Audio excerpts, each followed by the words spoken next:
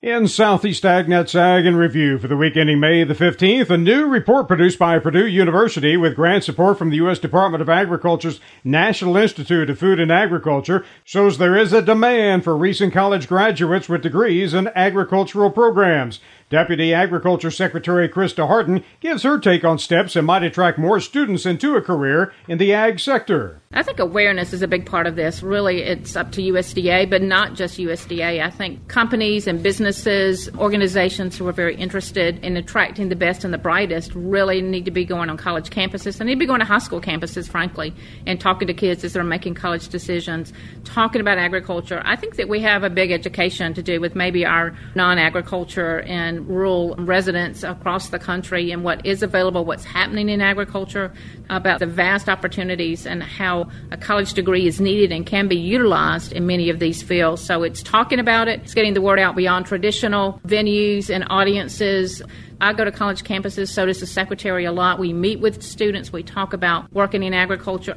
I spend a lot of time with FFA kids and with 4-H kids and other groups, even in middle school and high school, saying, hey, think about a career in agriculture. There's a lot of opportunity here. So when they start looking at colleges, looking at career choices, looking at what to study, they'll know that there's really opportunity in these areas. Well, the U.S. Senate passed a motion this week by a vote of 65-33, which allowed a Trade Promotion Authority bill to advance to debate after reaching compromise. Rod Bain has more on that story. Next week, the U.S. Senate is scheduled to begin formal debate on a bill granting the president Trade Promotion Authority. On this vote, the yeas are 65, the nays are 33. 3/5 of the senators duly chosen and sworn having voted in the affirmative. Upon reconsideration, the motion is agreed to. The Senate Thursday allowing a TPA bill to advance for debate after 2 days of negotiations that led to a compromise. Senators passed 2 bills Thursday, one related to trade enforcement, the other extending trade preferences to sub-Saharan Africa. As Senator Ron Wyden of Oregon said on the floor of the Senate, tough, robust, effective enforcement of our trade laws is right at the core of a new and modern American trade policy. Senator Orrin Hatch of Utah noted, both of these bills have been in the works for some time. I'm very glad that we found a way to get them to this point. I'm Rod Bain reporting for the U.S. Department of Agriculture in Washington, D.C. USDA's National Ag Statistics Service released their final production figures from the 2014 cotton crop this week. Angie Considine with NASS in Washington, D.C. says the crop was up 26% from the previous year. The final 2014 production estimate of all U.S. cotton is 16.3 million bales, up 26% from the 2013 crop. Upland cotton is estimated at 15.8 million bales, up 28% from the previous crop. The U.S. yield for all cotton is estimated at 838 pounds per acre, up 17 pounds from 2013. Record high yields are estimated in Arizona, Arkansas, Kansas, Mississippi, Missouri, North Carolina, and Virginia.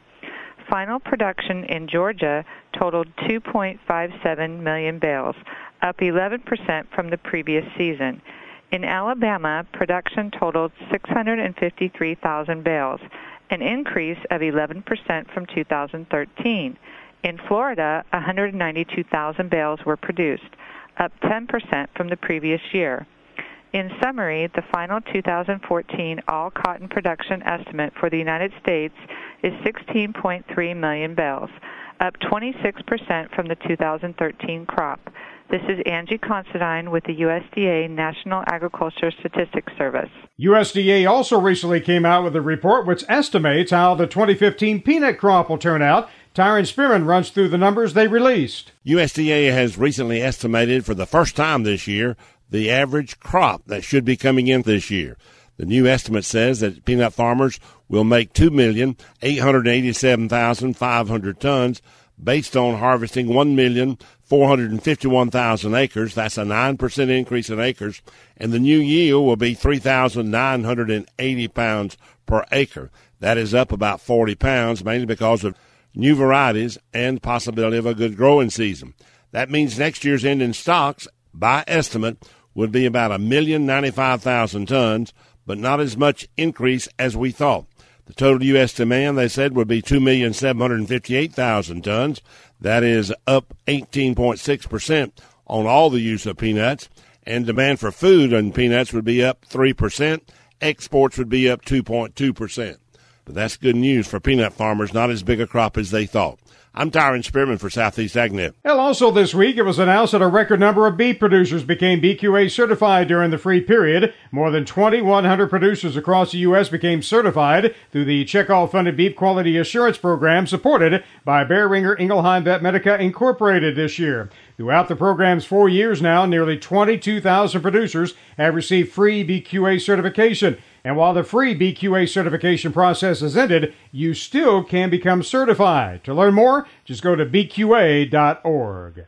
Kathy Isom had a story this week on USDA's next major project when it comes to rural electrification. The Department of Agriculture's Rural Electrification Administration has come a long way since its inception in May of 1935. Rural Utilities Service Administrator Brandon McBride. It started by providing electricity into rural areas, but we also do a lot of work with rural water infrastructure and, as you know, today, providing broadband service into areas that did not have it previously. Thanks to REA and electrical cooperatives, local economies were able to develop. Things that we take for granted now, going to a light switch and having the light come on, that was not the case 80 years ago. And throughout the years, REA has helped the cooperatives to make sure that those distribution systems are maintained. USDA is providing more than $100 million in loans to build or improve 1,000 miles of electric transmission and distribution lines in Indiana, Michigan, North Dakota, and South Carolina. I'm Kathy Isom, Southeast AgNet. And we wrap up this week's podcast with Everett Griner talking about a new health fad. Several feature articles have crossed my desk recently related to goat farming.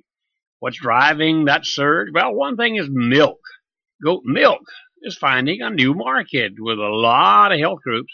It's already popular in some parts of the world, but, well, I don't think it's likely to challenge cow's milk here at home. But health food groups say goat's milk has more calcium, more magnesium, potassium, and vitamin C. Now, I suppose that would make it more desirable to people who are health conscious, but I'm curious about the taste. Can you just gulp down a glass of goat milk like you would a glass of cow's milk? Maybe a bowl of cereal or stir it in a bowl of chocolate pudding? I think I'll just keep watching these trends in these health groups and hoping that it won't replace Holstein milk. And that's Ag Review for today. Everett Griner, Southeast AgNet. You can hear those stories and more from this past week on our website, southeastagnet.com. Randall Wiseman, Southeast AgNet.